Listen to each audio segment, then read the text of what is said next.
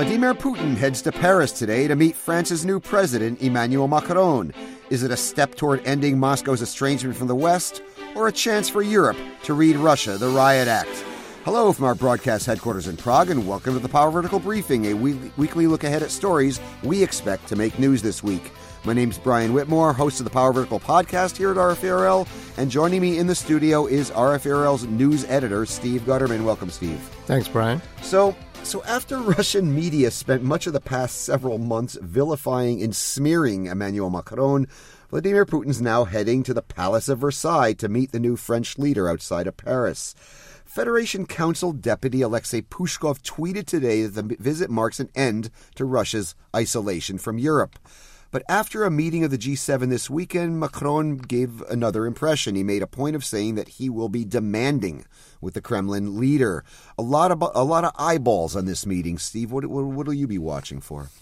Well, I think, you raised the question, is it a step toward ending Moscow's estrangement from the West or a chance for Europe to read Russia the Riot Act? I think it doesn't quite rise to the level of, ending Moscow's estrangement from the West. I think, at least domestically for Putin, that's one of the main things that he hopes to get out of it will be, G7 may have had their meeting without me, but the French president's invited me. They need me there. So, I think that's something that he'll be telling the Russian people, and Pushkov, I guess, is repeating that kind of theme by saying, well, it's an end to Russia's isolation from Europe. But as you said, Macron is promising to be tough on Putin. I mean, he obviously has to do that. I mean, this is the guy whose country allegedly interfered with the election, which smeared him in every which way possible during and everything from allegations about his personal life to claims that he's a representative of the global bankers elite or something. Right. It was some in code the pocket of American bankers and so on. But yeah, I mean, but I think for Macron, for Putin, it's like, okay, I'm going to meet this guy. We've just been belittling him, but we're going to show that he needs us. And he probably knows he'll get criticized, and Macron will be tough on him, but Putin may not care that much. I mean, when has he in the past? So for him, I think just on the level of of PR, of being seen there, of being in the heart of France at this exhibition with Peter the Great involved, it's kind of a great Russia thing. Russia's part of Europe, so I think that's the main thing Putin wants to get. I think Macron, he needs to be tough, but I don't think he loses much. I don't think he faces too much real criticism for hosting Putin because, after all, Russia is involved in the quote Normandy format talks. And as Macron pointed out, it's involved in Syria, it's involved in Ukraine. So I guess the idea is that you do need to be engaged with Russia to help solve these things.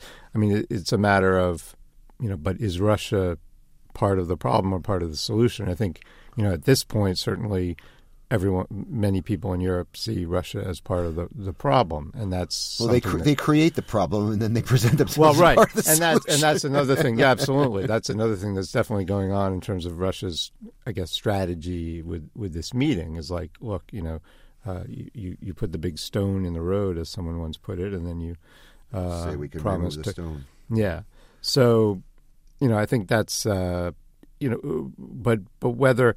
whether you would see any concrete, and I doubt Putin's really expecting any concrete results in terms of a change in the position on sanctions or on Ukraine. There were a few signs of that, if any, at the G7 and NATO. So, no, I think it's interesting the way the Russian media. There were two parts to Macron's statement. He said, "You do have to talk to Russia."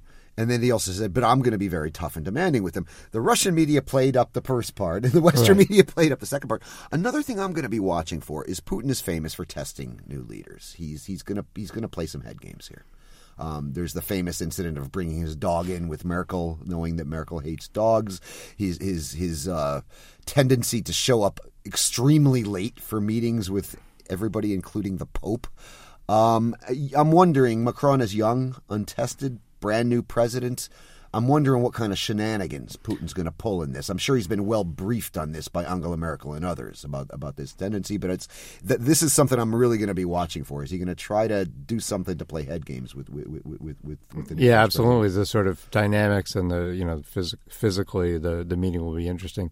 I think Macron's encounters with Trump over the past few days suggest that he is also prepared for these meetings. So yeah, absolutely. No, this is a chance for him to shine, but it will also get a chance to see what Putin's strategy is. Now, this comes in the aftermath of the NATO special meeting in Brussels, the G7, and Angela Merkel's comments on the campaign trail, where she said that Europe needs to stop. We can't really rely on the U.S. and the U.K.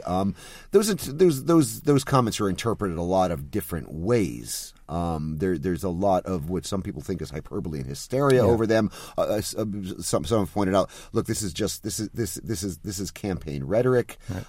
There's a lot of different ways to interpret it, but nonetheless, this is coming after a series of meetings that seemed to fray the bond between the North Atlantic bond between the United States and Europe.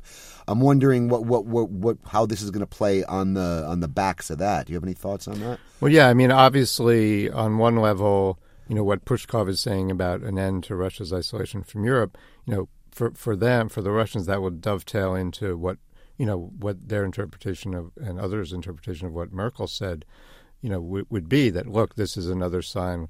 Not only is Europe drifting away from the U.S., there's acrimony there, but it's also showing that it needs Russia. On the other hand, on another level, Russia's always going on about how the European countries are not sovereign; they don't have full sovereignty and the obvious implication is from the U.S. So shouldn't they be happy that Germany is saying we need to rely on ourselves more? I mean, my personal view is that there is an element of the campaign in there in terms of Merkel's remarks, and also I think she's said things along those lines before. She's said things along those lines before. This also comes amid kind of talk in Europe about an independent European defense force. Right. I just got back from the GlobeSec Forum in Bratislava. This thing came up several times. It's something that people are discussing in this atmosphere. It's also really Germany emerging as not a superpower, but a true global leader. I think Merkel is very aware that this very much could be Germany's moment, right? And so I think there's a lot of that there, and I think they're hoping that this any rifts in the transatlantic bond are temporary. But I wonder. I mean, you mentioned Germany coming to the fore. I mean, for Russia, that's kind of a double-edged sword because, at least for now, it's certainly not the Germany that they would like to have in place. Right. Maybe Russia, maybe Putin's going to try to sow division between France and Germany.